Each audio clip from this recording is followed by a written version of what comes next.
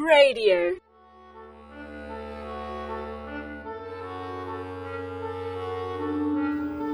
Foolish Wisdom with Bernard Tatunji.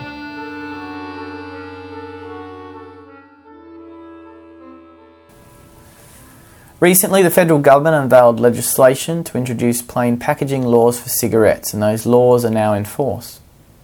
Health Minister at the time, Nicola Roxon, was unequivocal in her determination to put the final nail in the coffin of the tobacco industry.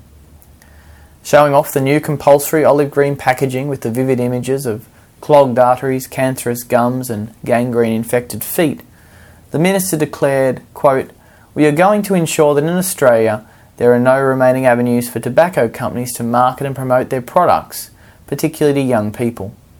Gone are the days when people can pretend that cigarettes are glamorous," end quote. I have never smoked, have never had any desire to smoke, and nothing frustrates me more than walking down the street and breathing in the second-hand smoke of the person puffing away in front of me. But this latest legislation push does cause me to wonder about the haphazard approach that federal policy takes to the health of its citizens. What is most frustrating is the hypocritical approach given to other public health issues. In this instance, the deceptive and fallacious safe sex campaign that is sold to young people via various well-designed and sexy governmental websites and videos.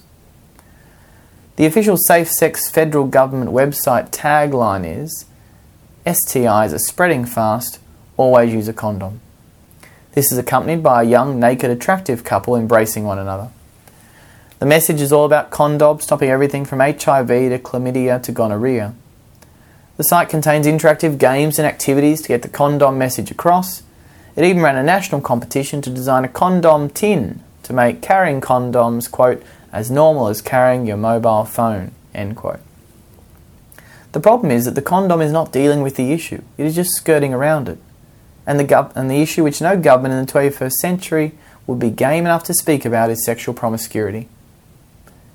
In 2005, the government banned terms such as light, mild and extra mild on tobacco packaging, as it gave the false impression that some cigarettes were less harmful than others. Yet here we are, just a few years down the track, still telling young people that it is fine to toy with diseases such as HIV and syphilis, so long as they enjoy and use a thin rubber sheath. There was a major TV ad campaign run in which the entertaining and simplistic message was, anyone can get herpes. Anyone who is having promiscuous sex, that is. Before that, there was the highly visible campaign promoting the cervical cancer vaccine Gardasil, which was given out free by the Australian government to any females aged 12 to 26. The aspect that was not highly discussed in the popular media was that cervical cancer comes about as a result of the human papilloma virus, which is a sexually transmitted disease. So instead of speaking to 12-year-olds about the value of who they are and what sex is, we injected them with a vaccine. In these campaigns, we see something very different to what goes on in the war against tobacco. The government is closing down all avenues left for the promotion and sale of tobacco products. Yet in the fight against deadly sexually transmitted infections, the best they can say is wear a condom and get an injection. What they are not saying is that a sexually promiscuous lifestyle is fraught with the risk of disease and heartache.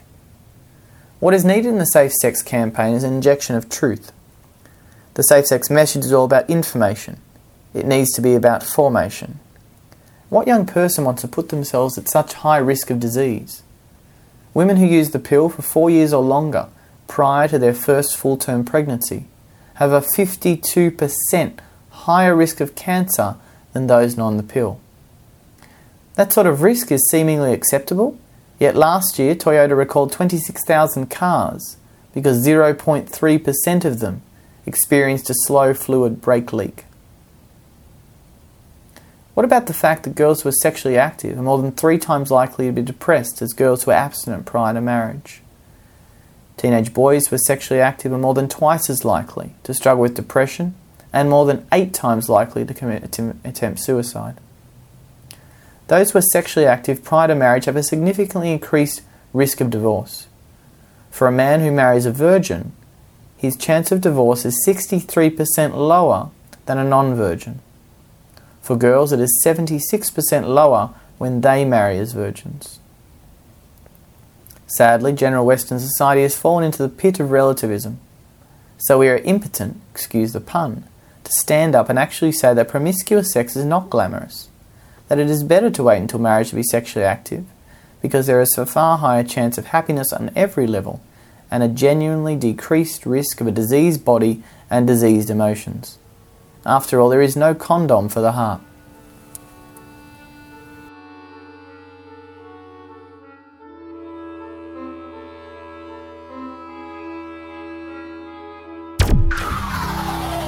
radio.org.au